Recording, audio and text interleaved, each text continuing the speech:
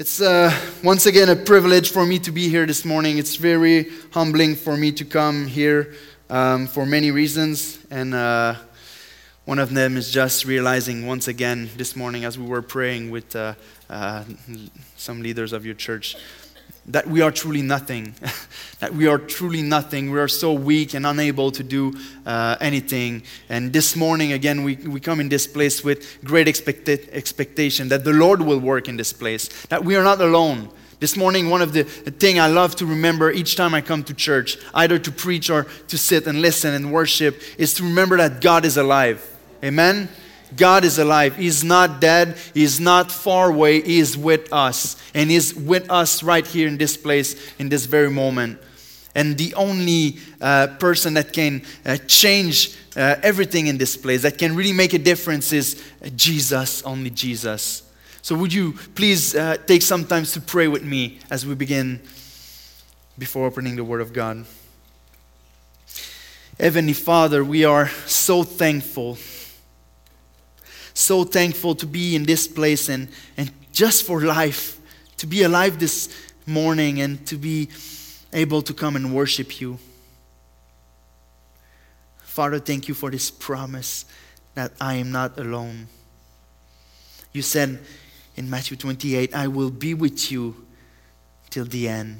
And you are with me this morning. You are with us. Father, once again, I ask you, look at this church this morning. Look at Harvest Ottawa. Look at everyone that are sitting in this place. They came here not to see a man, but to see God. They came here to see and to meet you. Father, please meet them. We ask for your Holy Spirit right now to move, to breathe on your word, to change lives in this place, to bring some people from darkness to light, from death to life. Father, and to encourage your children in this place. Father, I pray that you will bathe us in your love, that we will know that you are the God of love, the God that is loving, that is close to his people. You are here. We want to remember that. You are alive, and you are working in our lives. So, Father, please make us resemble a little bit more like Jesus Christ after today. We ask in Jesus' name. Amen. Amen. You can open your Bible in the book of 1 John chapter 4, and we'll continue this series that you have begun many weeks ago. And it's the second time I come to enter into this series, and it's a real privilege for me. John is one of my favorite authors in the Bible. Is so like me, emotional, and his eyes on the Lord. Is talking about Jesus, and it's always like so beautiful and kind of poetic sometimes. And I love how he writes. And we'll look at verse 13 to 21 in chapter 4 this morning. But just let me begin by saying thank you to you. Thank you to you for praying for the church plant in Quebec. We are so encouraged to see what the Lord is doing in this place. I told you that last time, but it's still true. Pastor Ray, your pastor, is often calling us, encouraging us, and giving us some tricks that he learned through this church plant. Know that you are deeply loved in Quebec. You're deeply loved by our core group, and we pray for you. Even if we are a small group, we are praying for you and for the Lord to move in this place, and He is moving, as we can see this morning. I'm glad to tell you that we will begin our first I will tell you, there's a Bible shaking in the back. You need to raise your hand if you want a Bible before I forget. If you want a Bible and don't have it, just raise your hand and you will receive one. We'll begin next Friday, the very first Discover Doxa. So the very first night on the south shore of Montreal, where people will come and hear our hearts for the province and the vision that we have for Église Doxa. So please be in prayer for us. Be in prayer with us for God to bring the right people in these meetings, and that the Lord will call the people with the same heart to join our core group and build this church. We know that it's Jesus that is building his church. And I was talking with Curtis this morning, and I asked, how was it in the beginning? He said, I don't know. People just begin to come. It's like no man can take credit for God's work. It's him. God is building this church, and we pray that He will do that in Quebec. So please be in prayer for us. Maybe set an alarm on your cell phone, on your clock to pray next Friday at 7. So let's dive right in the Word of God this morning. Verse 13 to 21. And what I want to do this morning is just take you to a little visit to the doctor.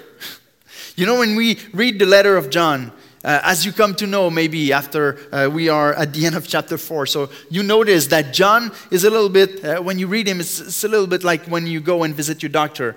You know, you can say you're healthy, you can say everything is fine, but when you go to the doctor and pass some tests, after a while he can point you to some things in your life. Or maybe you leave there and say, wow, praise God, I thought I was healthy and I'm pretty healthy. I noticed that my vision was decreasing some years ago. So I went to the eye doctor. I don't know the English word. And I arrived there, and after laughing at me because I didn't see the number in the little colorblind test, she told me, you're deaf then. I was, wow, I thought I was having a problem with my vision, but it's still so almost perfect. It's encouraging. And when you read John, it's a little bit like that.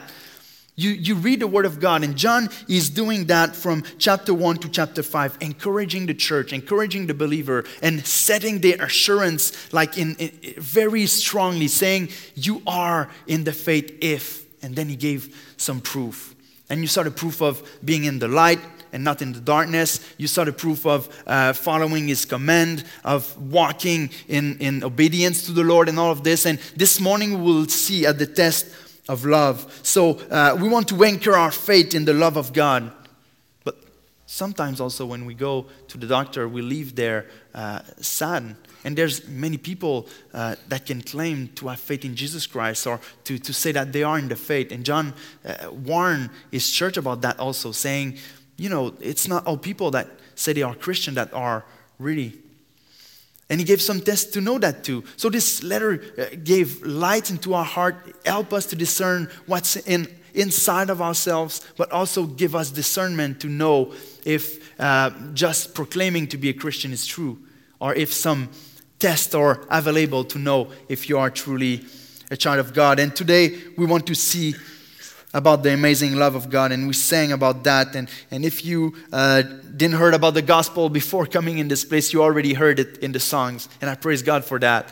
Good songs glorifying God. So verse 13 to 16, it says, by this we know that we abide in Him and He in us, because He has given us of His Spirit.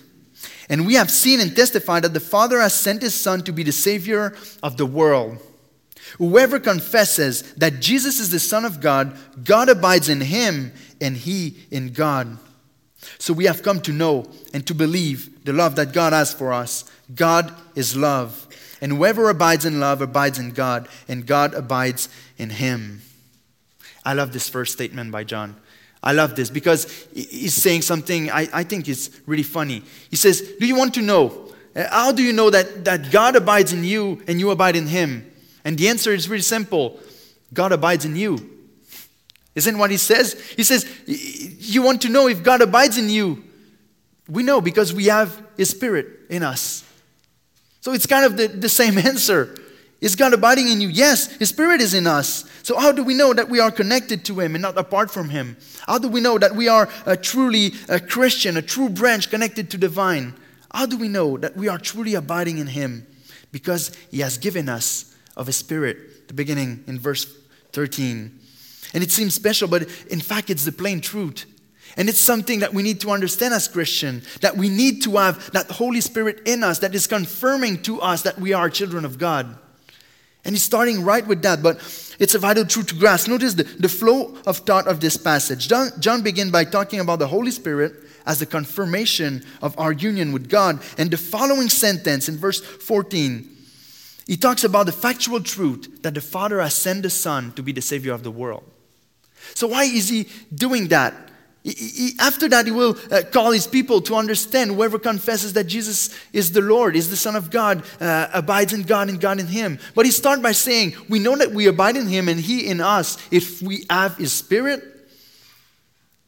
And we know that the Father has sent the Son to be the Savior of the world. It's because those two things are inseparable. Those two things are so important in the Christian faith. Remember that John wrote his letter in big part to give many proof of assurance of salvation. And we see under this first point, I call this first point, just abide in his proven love. From verse 3 to 16, we will see that God has proven his love to his people. And here we have three things in this text: the Spirit's testimony, the apostles' testimony, and the confession of faith of this testimony. Christian certainty rests on this combination, always on this combination of objective and subjective, of the historical and experiential, of the Son's mission and the Spirit's testimony. So God has provided a twofold testimony to Christ. That of the apostle, the Word of God, the testimony. He said, we know that the Father has sent the Son of God. And that of the Holy Spirit in us, confirming that this testimony is true. It seems really simple, but that's a reason why we have so many people that read the Bible and says, I have read this whole book, and they're still not Christian. And they still don't have saving faith. Why? Because they had the historical only. They had the external testimony only. They heard about the Word of God. They heard about the gospel, but they never had a Holy Spirit confirmation in their heart. And if you think about that, maybe your own conversion experience is a proof of that. I remember my own conversion. I heard the gospel for months before being saved and before having my heart changed. I went to church for months, hearing the gospel, hearing about Jesus. I knew in my mind what Jesus did on the cross. But I was not a Christian yet until one day I was sitting in a little office working in my school stuff. And then it was very dramatic, but the sun just shined through the window on my Bible on the desk, and I just grabbed it and began to read. You know, I was very new to all this Bible thing. I cut the Bible in half and found Psalm 51. Don't do that. It's not, God don't talk like that. Usually study the Bible. But God used that. I began to read through Psalm 51, and God changed my heart. At this very moment, the Holy Spirit came and confirmed to my heart that Jesus has paid for my sin on the cross. Something happened on this moment.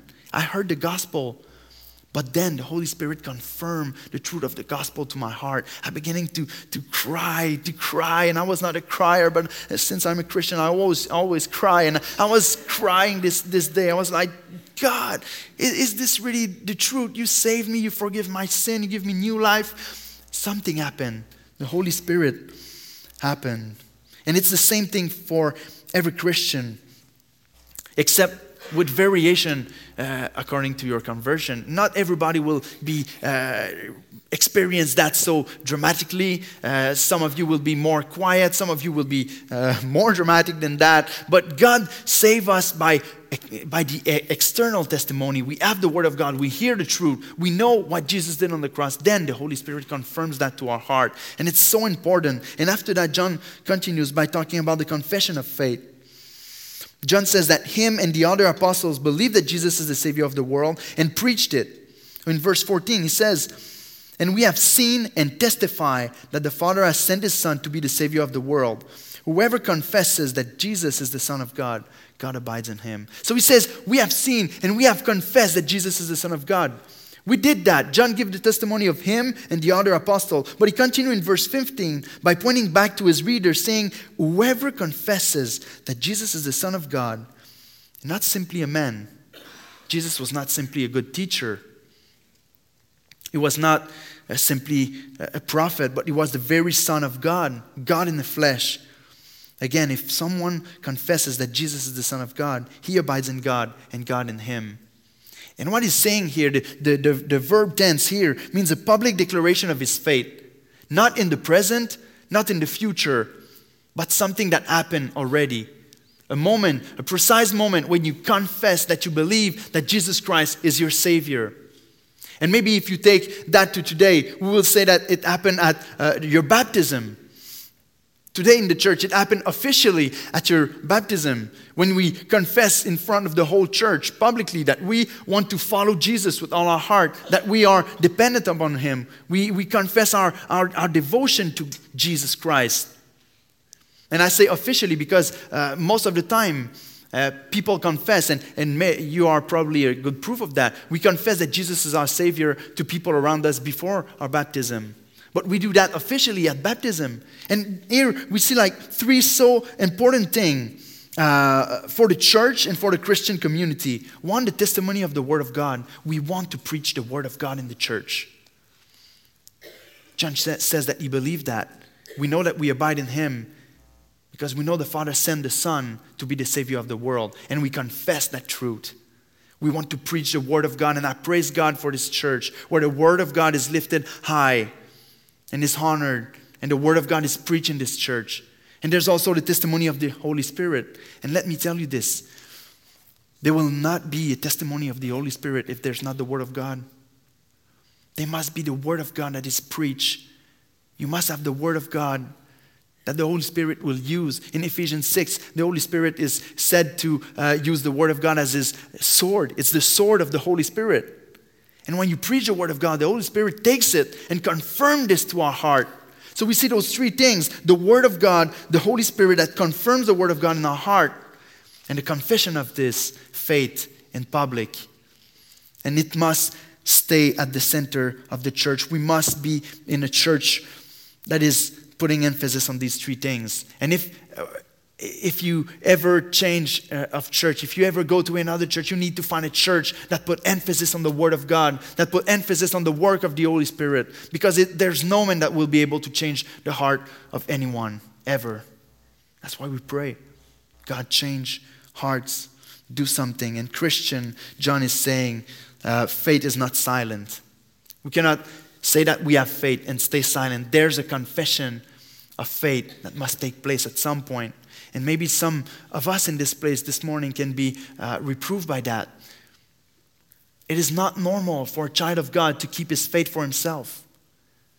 If we believe in Jesus Christ, we will declare it. We will confess our faith. We will share our faith with other people. And John insists on that. But he follows in verse 16. By saying, so we have come to know and to believe the love that God has for us. God is love, and whoever abides in love abides in God, and God abides in him. So once again, affirming the authenticity of his reader's faith by saying that we know we abide in God. We know we abide in God because we have come to know and to believe. Know and to believe the love of God. And what is he talking about here? God is love. The Holy Spirit is God in you, and His presence in you is making love abound in your life. You cannot have the Holy Spirit living in you, the God of love abiding in you, and not being a loving person. You cannot be a person that is not living, abounding in love, if you have the Holy Spirit of God that is love abiding in you. Love for God first, but for others also. We'll see that in verse 19 to 21. But here, he says, you want to know if God is living in you? Is your life characterized by love? Is your life characterized by love? Because God is love, and this love cannot be hidden. If you have to write down only one thing this morning, it must be this. As a Spirit-filled Christian, I must be characterized by love. As a Spirit-filled Christian, I must be characterized by love. And here he's talking about the fact that he know and believe the love of God. And what he's talking about here, he's talking about the manifested love of God. How? Through Jesus. When he says that Jesus is the Savior of the world, and that we came to know and we confess that Jesus is the Son of God, he's talking about the gospel. He's talking about the fact that Jesus came into this world to save us from our sins. And we have come to know and to believe this love. And because of that, if you came to know and to believe that God loves you through His Son by sending Him to save you, then you can be sure that you abide in God and God in you. Or to put it another way, you can be sure that you are saved in Him. Knowing and believing. It's one thing, John Piper asked this question once about our natural life. He said, how do you know that you are alive? like physically. How do you know that you are alive? And he does that. I know that I'm alive because I'm breathing. I know that I'm alive because I'm breathing. That's as simple as that. But he asks us after that, how do you know that you are alive spiritually? And he says, you know that you are alive spiritually because I love God. Do you love God? Like for real, do you love God? Do you come to church and just know things in your mind? You come to church and just say, yeah, this book is very interesting. It's a good guide to know how to live my life. I love to take this and to teach my children in the ways of the Lord because it's a good thing. They won't go into the bad thing, but they will stay in a good moral kind of life. Or do you take this book and when you read this book, you understand that God loves you and your heart is filled with love for Him? You know that you're saved when you begin to love God. For many in this place this morning, I can ask and read this passage as a question. Have you come to know and to believe the love of God? Have you come to know and to believe the proven love of God? God has proven His love by sending His Son to be the Savior of the world. He proved His love for you by sacrificing His only begotten Son in your place. He died for your sin on that cursed cross, and that for justifying you. He justified you. He gave you His righteousness. He took your sin upon Himself and died on this cross. The King of Glory was spitting on. He gave up His life. He died for your sin. For you, that you may live forever with Him. Jesus took our place on that cross, and tell me, who loved you like this? There's no greater love than this. Jesus left His throne, came on this earth, and came to save us from our sin, to take all of our sin on Himself. God has proven His love, and Paul says about the same thing in Romans 5, verse 6 to 8. He says, for while we were still weak, at the right time, Christ died for the ungodly, not for the godly. For one will scarcely die for a righteous person, though perhaps for a good person one will dare even to die. But God shows His love. God has not remained hidden. And God's love has not remained far and not seen from us. God shows His love. He said God shows His love for us, and that while we were still sinners, Christ died for us. There's no greater love than that. And even Jesus said that there's no greater love. In John 15:13, He says, a greater love has no one than this, that someone lay down his life for his friend. There's no greater love than this. So let me ask you this morning, have you come to know and to believe the proven love of God? Have you come to know and to believe the proven love of God? After this morning, you will leave this place and you won't be able to say you didn't know. You heard the fact this morning. You heard what Jesus did on the cross to save you. You heard how great the love of God is towards you. You heard that God loved you so much that He gave His only Son to take your place on the cross. Not the place of a righteous person, the place of a sinner, the place of an ungodly. And He died for your sin. After today, you cannot say that you don't know in your mind what a great love God has shown you. But do you believe this? And as I'm talking, I'm praying for the Holy Spirit to come and to change hearts in this place. Maybe you heard the gospel many times. Maybe you heard the love that God has for you. Maybe you heard what Jesus did on the cross. But still, it never happened that the Holy Spirit came and changed your heart. And I'm praying, Holy Spirit, change lives in this place this morning. Change heart. Make your gospel to be known in the heart of individuals in this place. Of people that know in their mind but don't know you in their heart. Please change heart. Confirm your word into the heart of many people. Bring people from death to life. Because only He can. Only He can. So we have the testimony of the Holy Spirit in us. And as a Spirit-filled Christian, we must be characterized by love. And notice that knowing and believing and loving God are not the conditions to fulfill in order for God to abide in us. but the proof that He is abiding in us. They are the evidences. John, in the beginning of verse 13, if you look in your Bible, he does not say, by this we abide in Him, but he says, by this we know that we abide in Him. So it's not because you make all your effort to say, I will try to love God with all my heart. I will try to love God. I will try to abide in Him. No, it's not a way to abide. It's a proof that you abide in Him. So I say abide in Him. Abide in His proven love like it's an imperative. But in fact, abiding in God is like believing in God. You are saved through faith in Jesus Christ.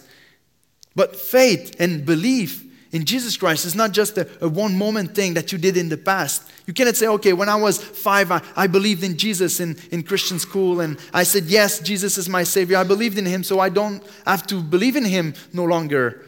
But it's not like that. Believing is something continuous. You continue to believe in Jesus in your life. You continue to do effort to read the Bible, to nourish your faith, and to believe in Him. And abiding is the same thing. Abiding in Christ. Yes, if you believe in Jesus Christ, you abide in God. There's no doubt about that. There's no Christian that are not abiding in Christ. But you need to nourish that. You need to read the Word and to be in prayer and to be connected to your Lord, to continue abiding. A Christian that is abiding is continuously abiding in Christ. And that, brothers and sisters, we see that Jesus loved us so much. God has loved us so much that He made His Son to die in our place. So abide in His proven love. He has proved it. The Holy Spirit confirmed it. And we are called to confess it. And what is one of the most powerful impact of abiding in God's love? Let's look at verse 17 to 18.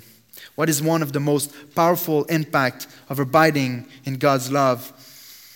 Verse 17 and 18, it says this. By this is love perfected with us, so that we may have confidence for the day of judgment. Because as He is, so also are we in this world. There is no fear in love, but perfect love casts out fear. For fear has to do with punishment, and whoever fears has not been perfected in love. Isn't it a wonderful passage?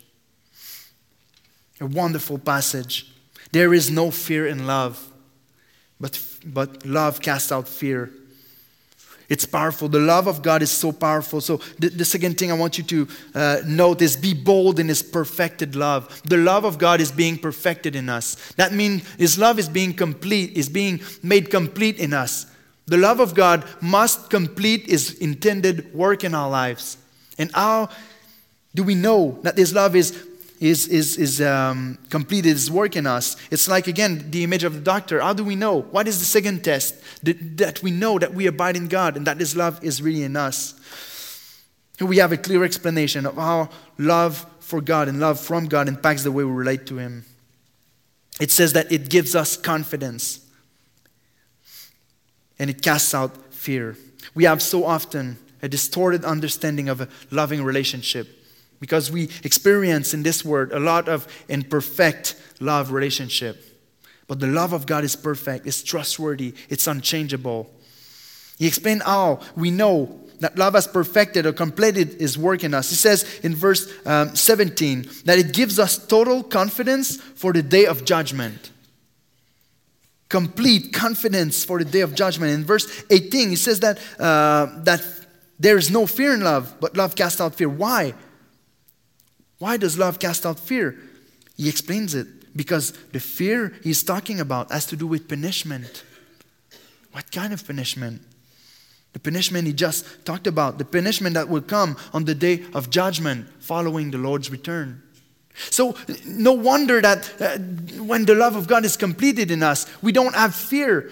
We have confidence, and we do not fear the punishment of the judgment day. Because when we know that God loves us so much, when we know the love that God has manifested to us through His Son, Jesus Christ, when we know that we are forgiven in Christ because He's died on the cross in our place, we don't have anything to fear about the last judgment.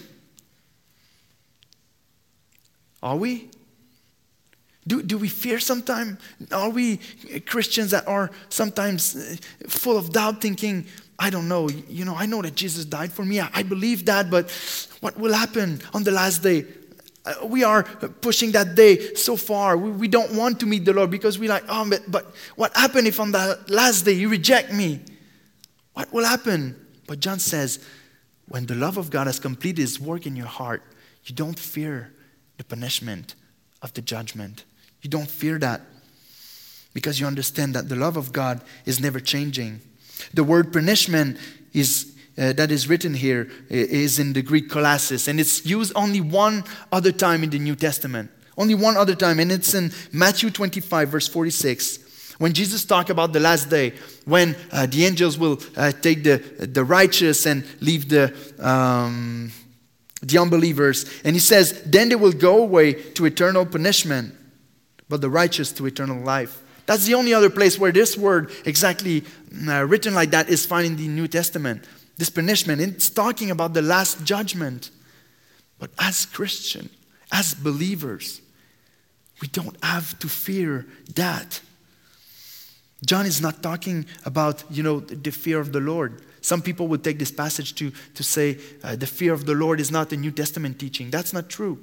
The Apostle Paul talks in 2 Corinthians 7, verse 1. He talks about the fear of the Lord as a good thing. He says, since we have these promises, beloved, let us cleanse ourselves from every defilement of body and spirit, bringing holiness to completion in the fear of God. So it's a good thing. John is not talking about the fear of God. He's talking about the fear of punishment. The fear of punishment, according to John, is a proof that the love of God has not completed His work in you. Because the love of God assures us that we have no punishment to fear. The answer is simple. It's Christ. We sang it this morning. Christ. Is the love of God perfected in you? The way we act proves what we truly believe. And so often we prove that we don't believe that the love of God is trustworthy, or that God loves us no matter what because of His Son. How often do we have a bad week and then we have so much trouble coming back to the Lord in prayer? No? Am I the only one who experienced that? We sin, we fell, we had a bad week, if we can call that this, or a bad day. And then we have so much difficulty, maybe because of our religious background. I don't know yours, but mine push me to think like that sometimes. If I do good, then the Lord will love me. If I do bad, then the Lord will reject me. It's so wrong. It's so not biblical. It's more like a Santa Claus relationship. You good, I give you gift. And if you're not, you don't have anything. God is not like that. The love of God never changes. God loves us. And if you believe in Him, you have nothing to fear of judgment. Yes, we still repent and come to the Lord when we sin. But we know that He welcomes us. We know that He loves us still because He gave His Son. What can He give more than His own Son? Honestly. In Romans 5, verse 9, it's the following verse that we read before. Romans 5, verse 9, Paul confirmed that. He says, since therefore we have now been justified by His blood, much more shall we be saved by Him from the wrath of God. He's talking about the judgment, the punishment for sin. For if while we were enemies, we were reconciled to God by the death of His Son, much more now that we are reconciled, shall we be saved by His life. So let me tell you this. Listen very carefully now. If you're that kind of person that is always struggling with if God is God loving me, or when I fail, is God rejecting me, and all of this, and doubting your own salvation, none of your sin is great enough to cancel His final sacrifice. None of it. Don't run from Him each time you sin or each time you fail. Don't think He won't take you back. Listen, He took you. He took you knowing the worst of you. We read it just before. While we were still sinners, Christ died for us. He took you. One sentence, I think I heard Matt Chandler said that one time as I was listening to him preaching. He says, you are fully known, yet fully loved. Let me repeat this. It's so good to my own soul. I repeat that to myself often. You are fully known, yet fully loved. You don't have to gain the love of God. He knows every one of your sin. He knows every one of your dark thinking. Everything that you are doing or you plan to do, he knows all of that. Christ on the cross paid for your sin, past, present, and future. You have nothing of the punishment to fear. There's no wrath left for the believer. Jesus drank it all on the cross. You know what it does when we don't believe that as a Christian? It's like saying that Jesus didn't accomplish the work that he said he accomplished. It's like saying he didn't really accomplish a final work. Like God needed our work to be able to love us or to keep us from his punishment. Like if the sacrifice of Jesus was not sufficient. That's not true. On the cross, Jesus said, "It is finished." And it was true. There's nothing more to add to his sacrifice. If you believe in Christ Jesus, there's no punishment left for you. Nothing. And in verse 17, he says, "As he is also are we in this world." And it's just a confirmation of that. He's not talking about the fact that we are completely like him in our bodies or in our character yet. We are transformed from one degree of glory to another, but we are not like him totally yet. He's not talking of our conduct. We are like him in some way in our conduct, but he's talking about our position before God, about our standing before God. We are like Jesus, blameless before God. It's a good place to say amen. If we believe in Christ Jesus, we are blameless before God. There's no punishment left for us to receive.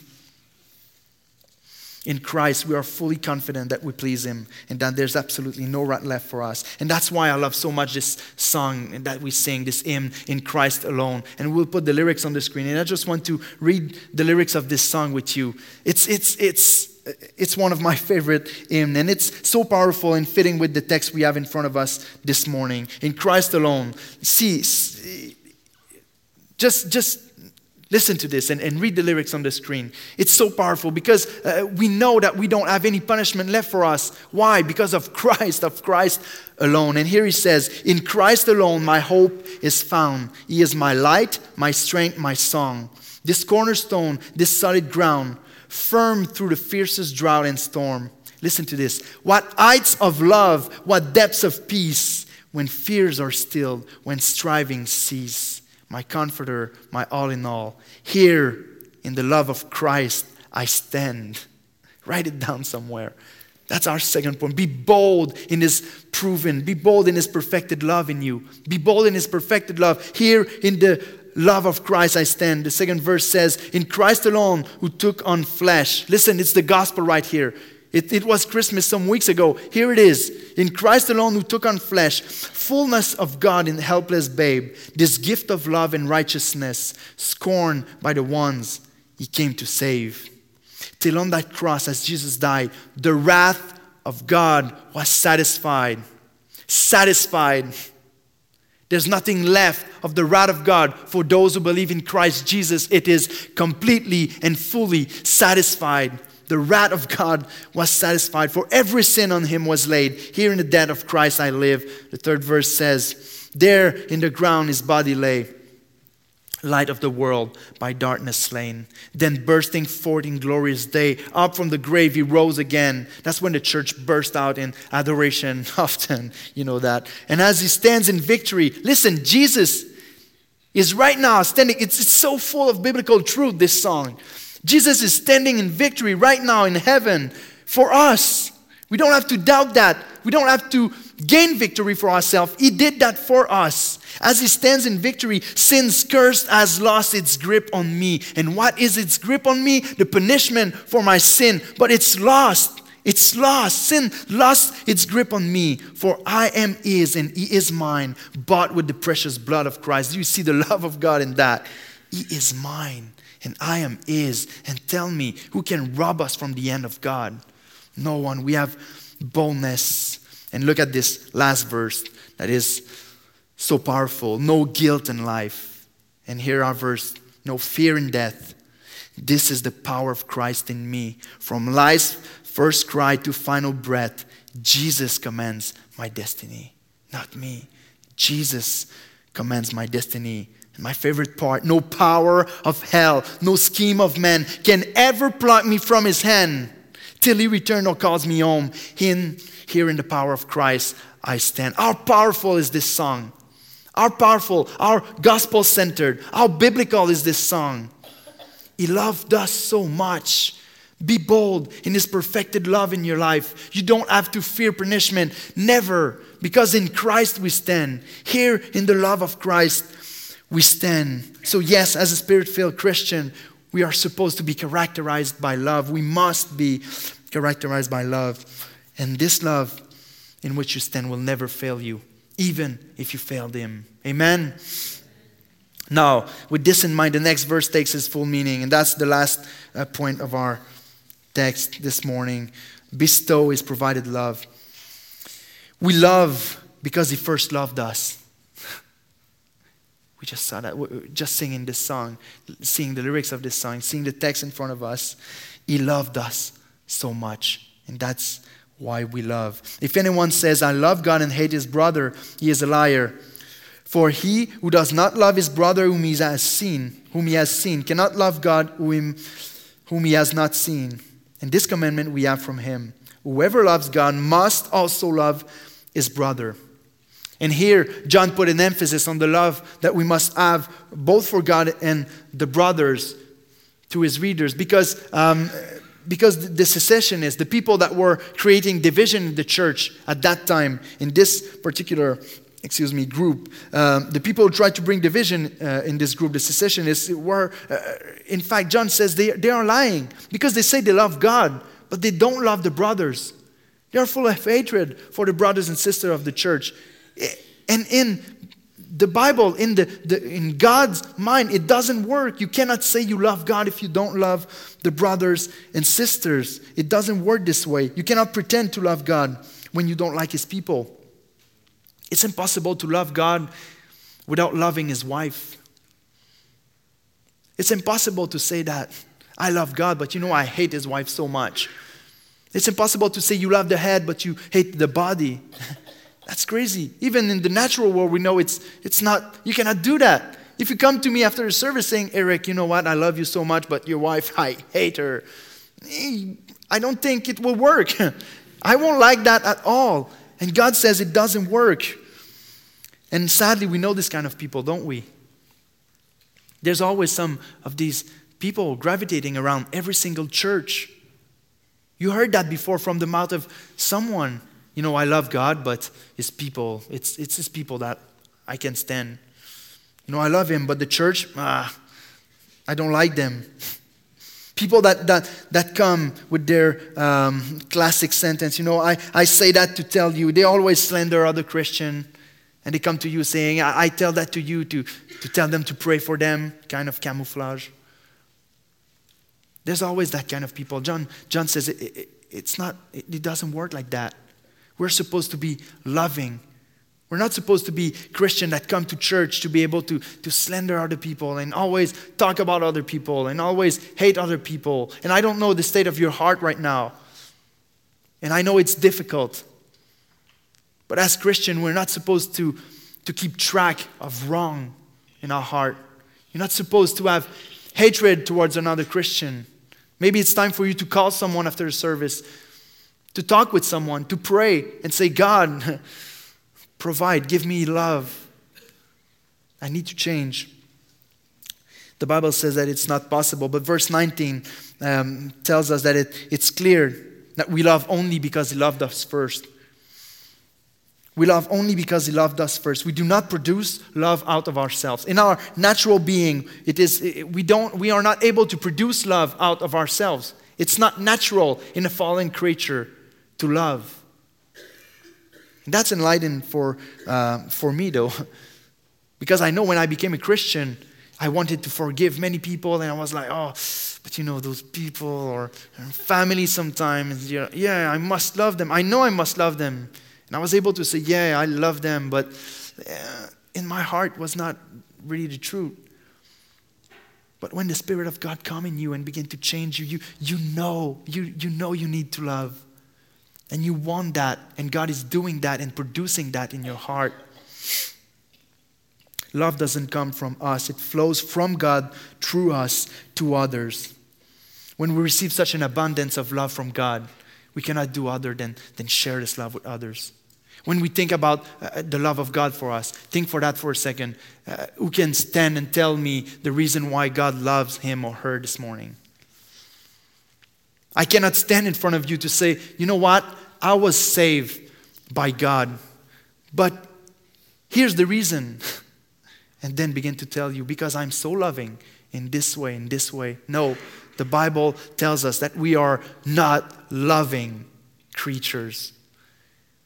We are not lovable. God didn't love us because we merit his love.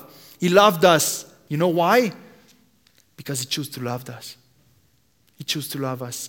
It's as simple as that. We don't know why. The reason is not in us, it's in him. So when we look at other people, how can we keep them from, how can we keep from loving them? Tell me, what does the people around you can do to you that is worse than what you have done to God? Sin against God is greater than any sin against men and women you can do.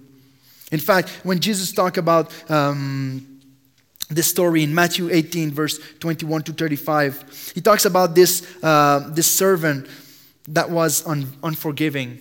He was called a bad servant. His master said to him when he come back, because he forgave a great deal to this guy. He gave in his debt and he says, okay, because you ask me, I forgive you. And then this guy go into the street and find someone who owes him some money. And he beat him, put him into jail and all of this, and was not forgiving. And then Jesus tell, when this servant meet with his master, he says, then his master summoned him and said to him, you wicked servant, I forgave you all that debt because you pleaded with me. And should you not have had mercy on your fellow servant as I had mercy on you? When we think about that, how can we not love others when we receive such a love from God? Have you not been forgiven way more than anyone can hurt you? Sin against God is worse than anything a human can do to you. So John says it's a lie to say you love God if you don't love others, because it proves that you don't understand. You don't understand nothing about the love that God has freely given to you. So listen, we're almost finished. Listen, our great characteristic as Spirit-filled Christian is not that we fear, but that we love. It's not that we fear the end, but that we love, and that we love God and others. And John Calvin said it's a false boast when anyone says he loves God but neglect his image which is before his eyes. It's not true. You cannot say you love God when you have his image in front of you all day, every day, and you don't love them. And Jesus has joined this commandment of loving God with all your heart, soul, and mind and strength, and loving others. He has joined them together and say those are the two greatest commandments. In these commandments, all the laws and the prophets are fulfilled. We may not separate what Jesus has joined together. The thing is that it's so intimate. You cannot separate the love for God and the love for others. It's so close to one another. It's so similar. It goes together so much that you cannot have one and not the other. That being said, it's not easy to accomplish. I know that we are not all very easy to love. And there are some people in your life that you find harder to love. And it's a real challenge. But that's the whole point. That's the whole point of what John is saying. He showed us love while we were still sinners, while we didn't merit it. And you don't love other people because they merit your love, but you love other people because Christ has loved you. Love other people to glorify your God. And because God has poured out love on you, you must do it with others. And if you, I'm closing with this, if you want just to do that test with your own heart and to see if you are really a loving person, you can take that famous passage in the scripture in 1 Corinthians 13, verse 4 to 7, when it says that love is patient and kind. Love does not envy or boast. It's not arrogant or rude. It does not insist on its own way. It's not irritable or resentful. It does not rejoice at wrongdoing, but rejoices with the truth. Love bears all things, believes all things, hopes all things, endures all things. When you look at the description like that, if you're like me, you're saying, oh my, I'm not there yet. But is your heart desiring to live in that truth? When you look at that passage, is your heart desiring, saying, I want to be like that. I'm not like that yet, but I'm growing in these things. I'm growing in these things. And William Morgan said this about this passage. He said that this description of biblical love showed that the particular expressions of love vary to meet the needs of the context. What he means is that, for example, in the context of frustrating circumstances and people, love appears as patience. In the context of the successes of others, love does not allow envy but rejoices with those who rejoice. In the context of our own successes, love restrains us from self-promotion and leads to humility. In the context of someone's sins against us, love appears as forgiveness and not keeping track of wrongs. So listen to this. Sometimes the people we love receive it, they appreciate it, they return it, and sometimes they even pass it to others. But sometimes they don't understand the love we are giving them. They misunderstand our love, they reject it, and even despise it. But whether or not it is received, we are called by God to love others. We are called by God to love like He loved us. So let's bestow His provided love on other people. So this morning, did you pass the test of the healthy Christian abiding in God? Can you look at that and say, Father, help me? We need the Holy Spirit to confirm the Word of God inside of us. But look at this and ask yourself, Father, if I'm not like that, look at my heart. And I think we can all raise our hand and say, I'm not there yet. If you ask the people around me to describe me in one word, will they say love? I'm not sure. But can we pray and say, God, please conform me to what you call me to be in your word? Let's pray together. Heavenly Father, once again we are coming week. We see your word and we hear your truth. And we see what a Christian that is abiding in you is supposed to look like. We see that a spirit-filled Christian is supposed to be characterized by love. Father, help us.